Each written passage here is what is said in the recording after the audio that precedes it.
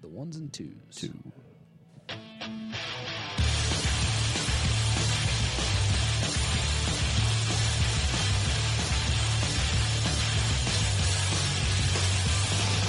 From CSG Studios high above the streets of beautiful Denver, Colorado, you're listening to the Colorado Sports Guys. They talk about sports and stuff.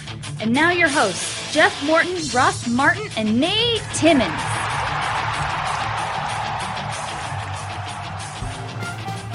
Hey! Welcome on in, everybody.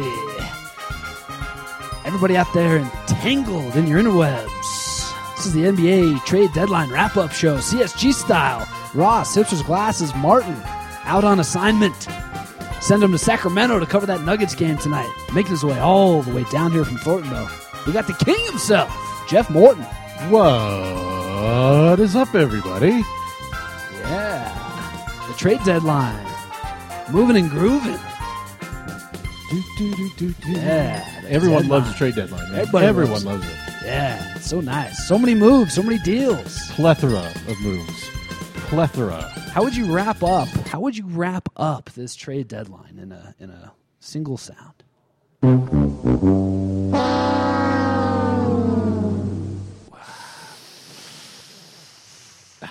Yeah.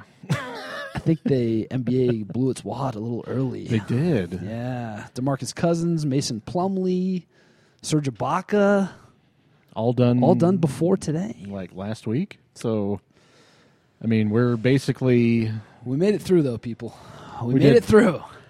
We did. And I'm sure there's a series of Nuggets fans who would like to hear our thoughts on things. Yes. The biggest deal of the day probably goes to the Dallas Mavericks acquiring Nerlens Noel for the price of Andrew Bogut, Justin Anderson, and a first-round pick that is protected 1 to 18 and becomes, I think, two second-rounders if it doesn't convey this year, which it won't because Dallas is not. It's not going to be good. Not going to be above 18. Well, interesting because the Gallus Gavricks is basically counting on Noel wanting to resign. Yeah, and honestly, I mean, they got Harrison Barnes there. You got Dirk in his twilight, right? Yeah. I mean, they're probably going to have a good draft pick. I don't know if this is not going to push Dallas into a playoff race with the Pelicans and the Nuggets. I don't think so. I mean, I like Nerlens, yeah. but he's not going to come in and suddenly, you're going to be better, but it's going to take a little more time than, say, a Boogie Cousins or a Mason Plumlee who have a little more. I mean, Nerlens Noel is a good piece, but he's not a needle shifter. I mean, he's just young still too, yeah, right? I mean, if Nerlens 2 years from now, then could be a monster. So I mean, if you would have asked this, he's already good, but was it 2013? If you would have asked this, it would have been a different scenario, probably. But now, I mean, he's improved a lot of aspects of his game. So yeah, it's a good thing, but it's not an acquisition that's going to take you from.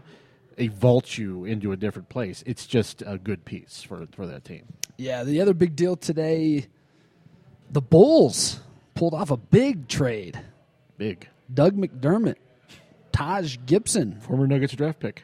Heading to the Oklahoma City Thunder for Cameron Payne and another former Nugget, Joffrey Laverne, who's going to be now with his third NBA team. The well-traveled Joffrey Laverne. Suddenly he's getting moved around. What do you think of that one? That deal, I actually like it for OKC. I like Taj Gibson. He's kind of your classic power forward in the Horace Grant type of mold where he can hit a jumper for you, play some solid defense, rebound a little bit. Is this a hedge on losing Roberson? Taj is kind of like Darrell Arthur as well. Yeah. In a little bit. Yeah. Not as much range as DA. Not as much range and more of a bruiser than DA. Do you think the McDermott signing is a kind of a hedge on Roberson? Playing the same position but more of a shooter? Yeah, we saw, I think Wojnarowski, one of the major guys, had tweeted out that Oklahoma City was trying to gauge maybe what a contract for Roberson might look like once he's a free agent this summer. Is he restricted? He's restricted, yeah. And honestly, I thought maybe Roberson could have been a target for Denver when you started thinking that maybe Wilson Chandler obviously piqued their interest to some degree, I'm sure. And you start thinking, again, it's one of those trades, though, where I think if OKC trades Roberson for Chandler straight up, it's like, well, that kind of defeats the purpose of adding Chandler. Well, I think from what I saw yesterday was someone tweeted it out that the holdup was they couldn't find a location for Cameron Payne in any sort of Nuggets trade scenario with OKC. I guess they didn't want Cameron Payne. So, I mean, who knows if that's accurate or not? I mean, It looks like he could have shipped him to the Bulls. Yeah, it looks like it. I mean, it looks like Another small move, and I don't know. I mean, well, okay, you. What does it mean for Chicago?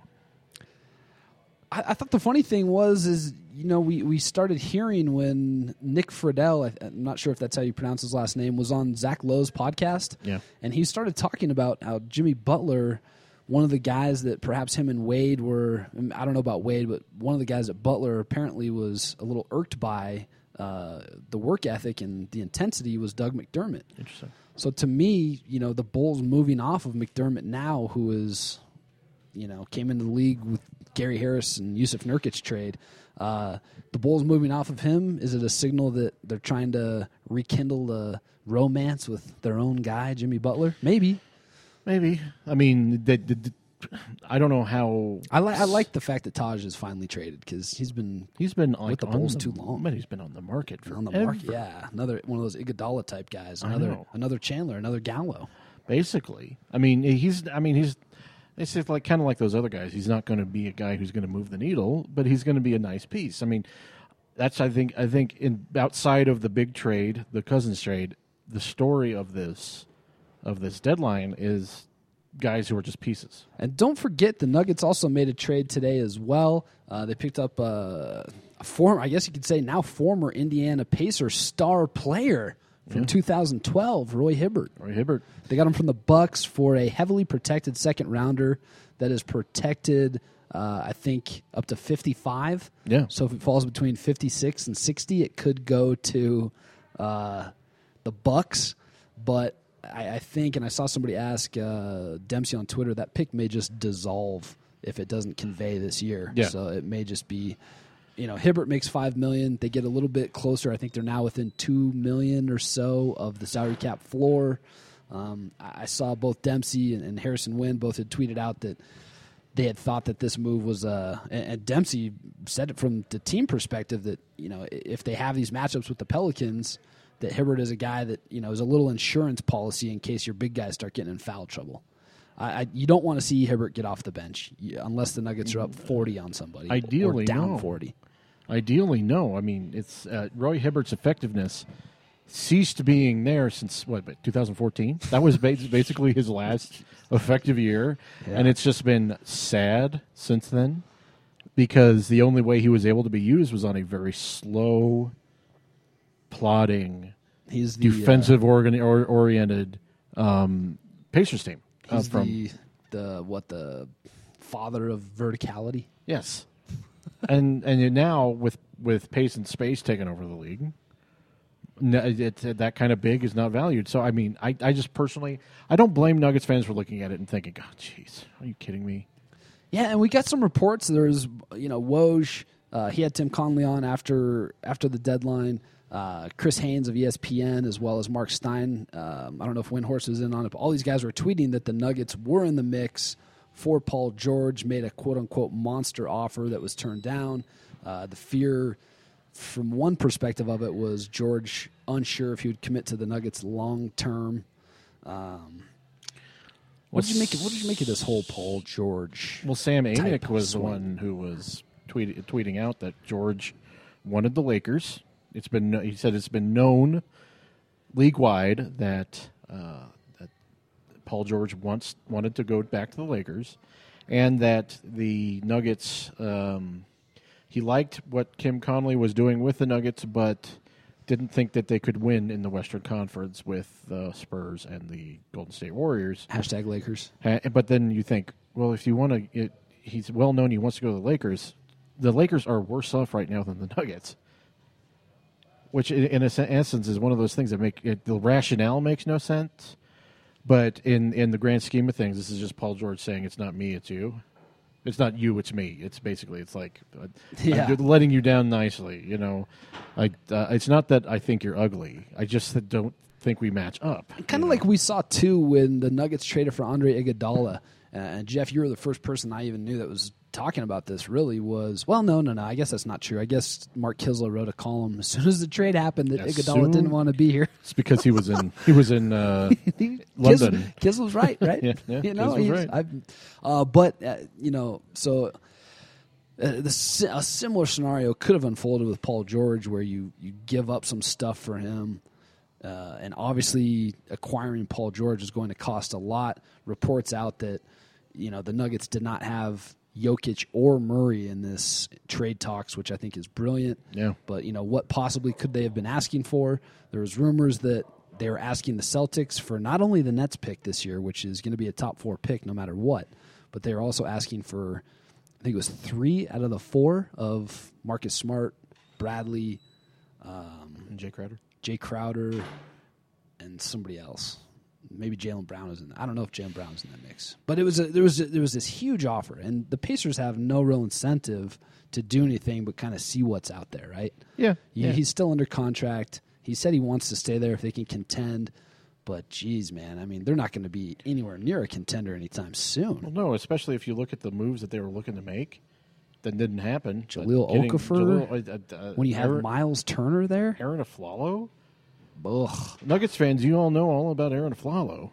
I mean, it's he ain't been good since he left Denver. He wasn't good when Denver got him back. Last time Aflalo was good was when he hit the game-winning shot against Dallas. The Melo's last game in Denver. Jason Terry face. Yes. Yeah. That was the last time. I mean, he scored a lot of points. But anyway, regardless. It said that the Nuggets did not pull out of this deal for fear that they couldn't convince Paul to re-sign. It said the Nuggets were ready to do the deal. Yeah. And they were going to try to convince him regardless, which is a risk. It's a risk, but at the same time, I mean, you have to take them, right? Well, and if he made next year, he's coming up into his year this year where he can be a free agent, or is it next year? Next year. They would have a year, and if he made the All-Pro, one of the All-Pro teams, they could have made him a designated player, which I don't think they want to do. I don't think that transfers in a trade, does it? Does it? Because Cousins. Oh, that's right. Because you lose it. You lose it when you get traded. So Cousins lost out on $29 million. Same thing with Paul George. He'd lose out on $30 million bucks.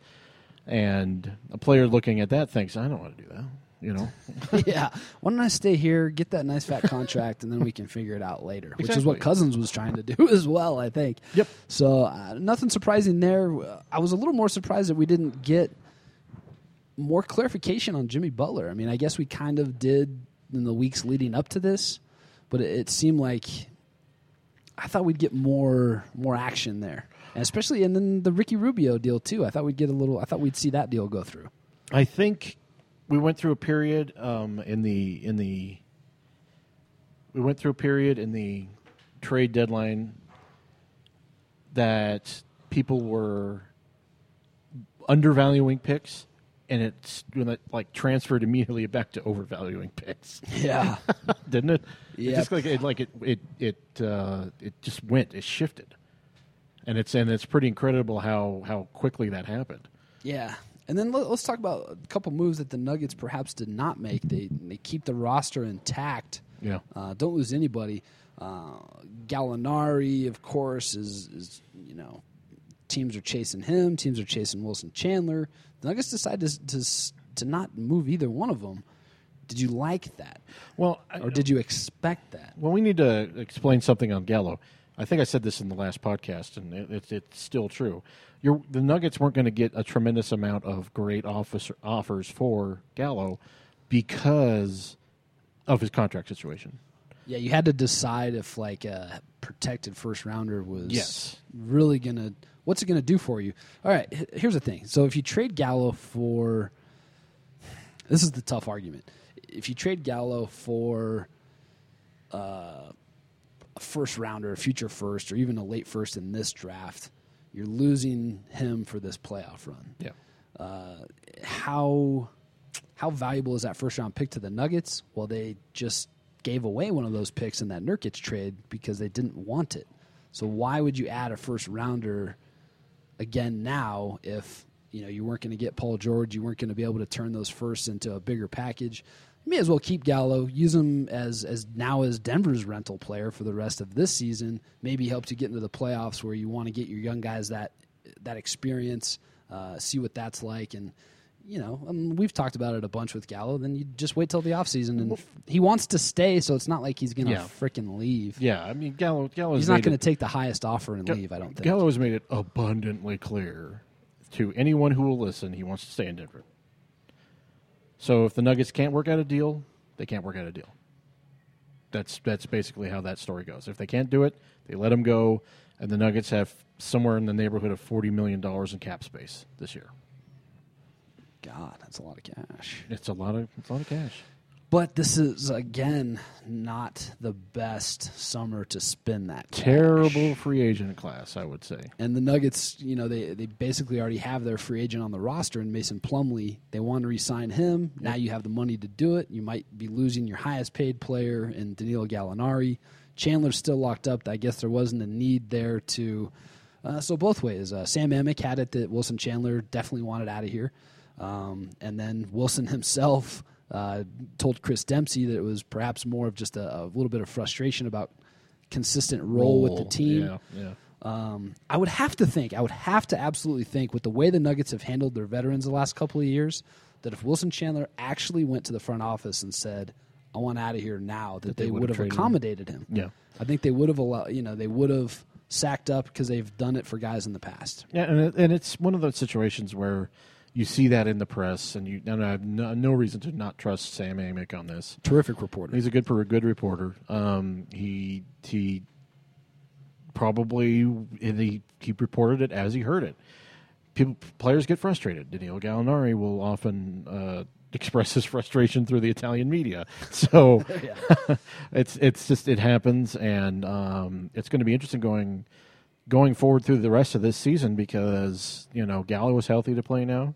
Wilson's healthy to play now. They basically have a healthy roster except for Reed. Moutier. And Moutier is healthy now, and that's another thing that was announced yesterday is that Moutier is going to be coming off the bench. Yes, Jameer Nelson's going to be starting, and then Michael Malone was not firm in who the backup is going to be. He said it's going to be a battle for minutes between Murray and Moutier. They still want to see Murray at point guard, which, the Nuggets are basically doing everything they can to challenge Emmanuel Moutier to step up. Everything. That's what they're telling him right now. They're saying, hey, you're not the starter anymore. We're not handing you the keys to the engine anymore. Like, it's show me time now. It is a we make money the old-fashioned way. We earn it. And that's exactly what he needs to do. We're going to see what he's made of mentally. If he loses the backup role to Murray down the stretch here, which could easily happen, we're going to really see what kind of resolve Emmanuel Moutier has. And we saw what Nurkic did. Yep. Nurkic asked out, checked out.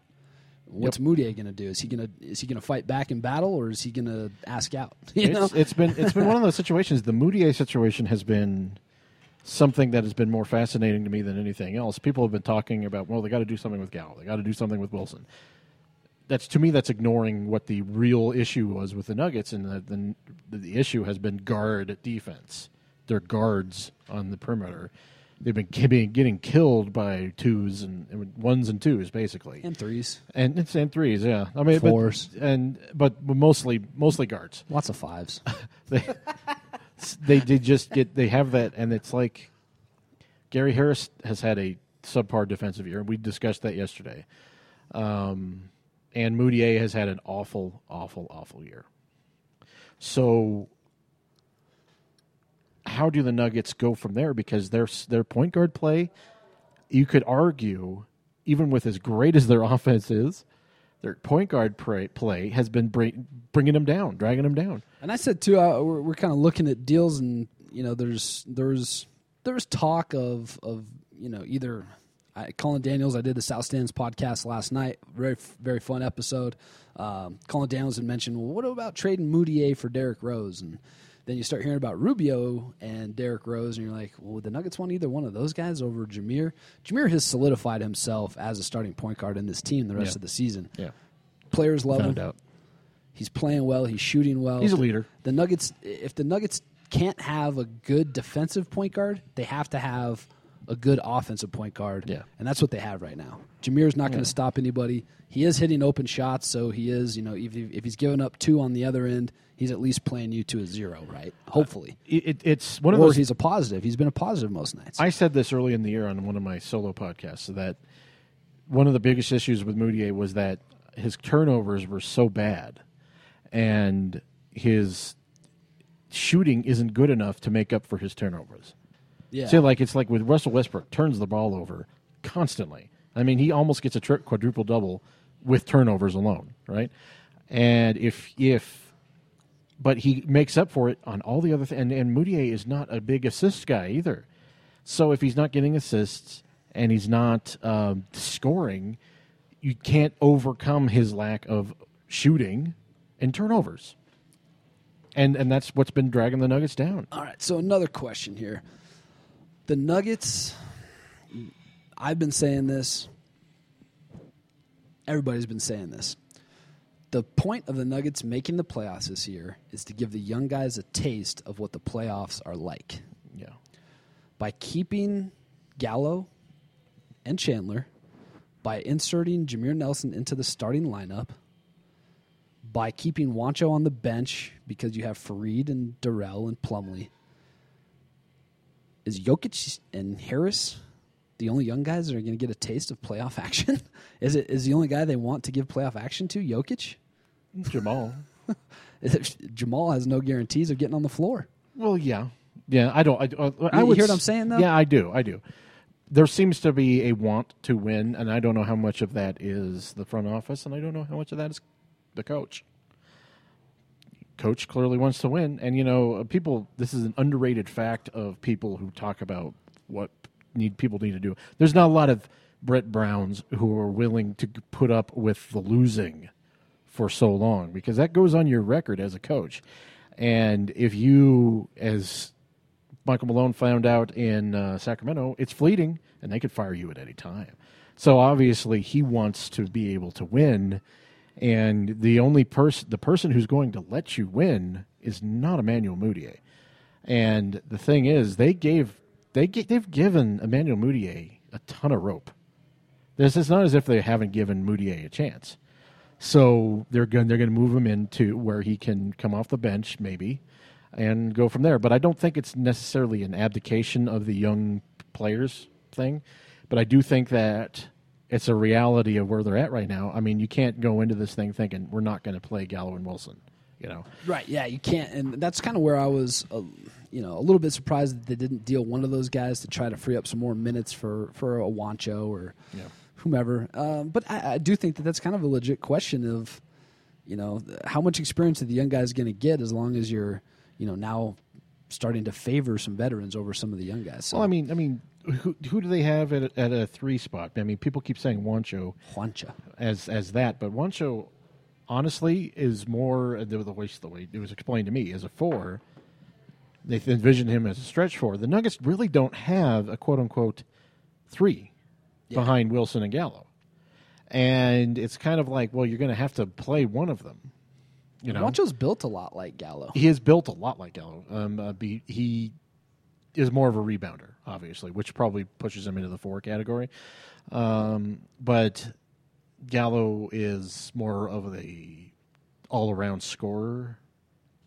But the thing is, it's like I don't necessarily. I sympathize with Michael Malone because it's like, what is a coach? What are you supposed to do? You are this close to the playoffs. You are currently sitting with 26 games left. You're sitting firmly in the 8th seed. And it's not like Malone has not played young guys, I mean, out of necessity with some injury, I definitely do expect the Nuggets to try to work in some of those young guys throughout these last 26 games. So, it's going to set things up very interestingly. The Pelicans, we were talking about this. Anilo Pirro was down here watching us. Did I just butcher his last name? Nope, Pirro. He was down here watching the trade deadline with us. He had to go do his own radio show, Mile High Sports. Check those guys out at some point. Sean Walsh's show, I believe, right? Sean Walsh's show. Yeah. One of the good guys out there, talking Nuggets on the air. Yeah. But as we were talking about with Anilo, looking at this race for 8, Blazers could possibly get in there. Dallas, I don't really think did anything significant. It's still going to come down to Pelicans, Nuggets. And when you start looking at schedules, Pelicans got themselves a darn difficult schedule to come back out of this break with. Yeah. I'm going to look it up right now. Give you guys something to think about while I'm gone. Reese's Peanut Butter Cups. Delicious or amazing? Talk amongst yourselves. I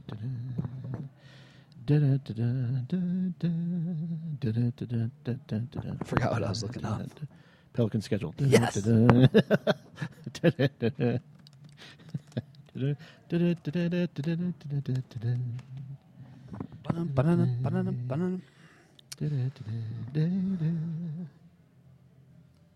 Yeah, so the Pelicans come back out after the break. They at home against the Rockets, in Dallas, in Oklahoma City on a back-to-back, and then home against Detroit, home against San Antonio, at the Lakers, at the Jazz, versus the Raptors, at Charlotte, home for Portland, at Miami, Rockets. I mean, that's tough. Even just to open Houston, Dallas, OKC, Detroit, San Antonio. That's their first 5 games out of the break. There's a chance that they go 1-4 in those games. Wow. If not 0-5, or maybe they split them. Wow. Right? Wow. They can't split 5, I guess. They could go 3-2, but honestly, I mean, Houston, Dallas, OKC, Detroit, San Antonio. Right? That's quite the stretch there. You can lose to Houston, OKC, and San Antonio on paper. So now you're 2-3 with 2 50-50 games against Dallas and Detroit. And my thing is, if the Pelicans get down, they're 2.5 games back now. If a week from now, if it's 5 or 6 games, does that psychologically start to get to them, especially since they're trying to put this thing together in a hurry? Boy, that's an interesting thing. Well, that's definitely trial by fire, isn't it? Yeah, and we'll compare it now with the Nuggets' 5 games out of this break. The Nuggets will be playing Sacramento tonight, home for Brooklyn, home for Memphis, at Chicago, at Milwaukee. It could go 2-3 too. Yeah, they could easily go 2-3 too. You got to put Sacramento away tonight. You have to beat Brooklyn at home, and then you got Memphis, Chicago, and Milwaukee. And Chicago in Chicago. Jimmy's still there. Wade's still there. They lost some depth, but I mean, I don't know. That's a interesting. I mean, Milwaukee is a 50-50 game for the Nuggets. Yeah, I think honestly the Nuggets need to figure out a way to go 4-1. They do. Good luck. They and the Nuggets have some adjusting to do with Plumlee, because honestly, that first game that he had with the team where he started, there was a lot of hiccups, as we discussed, I believe, yesterday. So they're going to have an adjustment time as well, but I don't think the Nuggets adjustments are going to be as difficult as the Pelicans adjustments at all.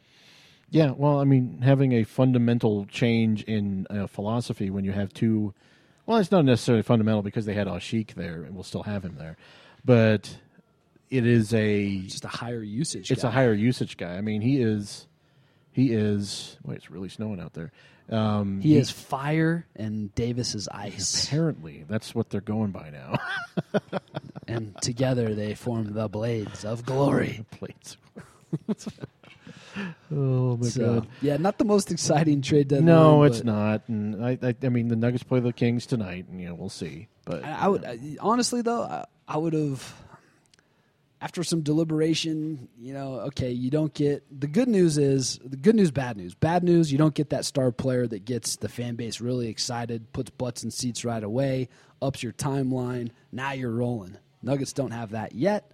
The good news is they still have all of their young guys. They still have their own first-round picks. There's still time to make some moves or to even have the internal growth that I think is tremendous with, their core guys. Yeah. Jokic, Murray, Juancho. And to me, it's Gary Harris is that fourth guy.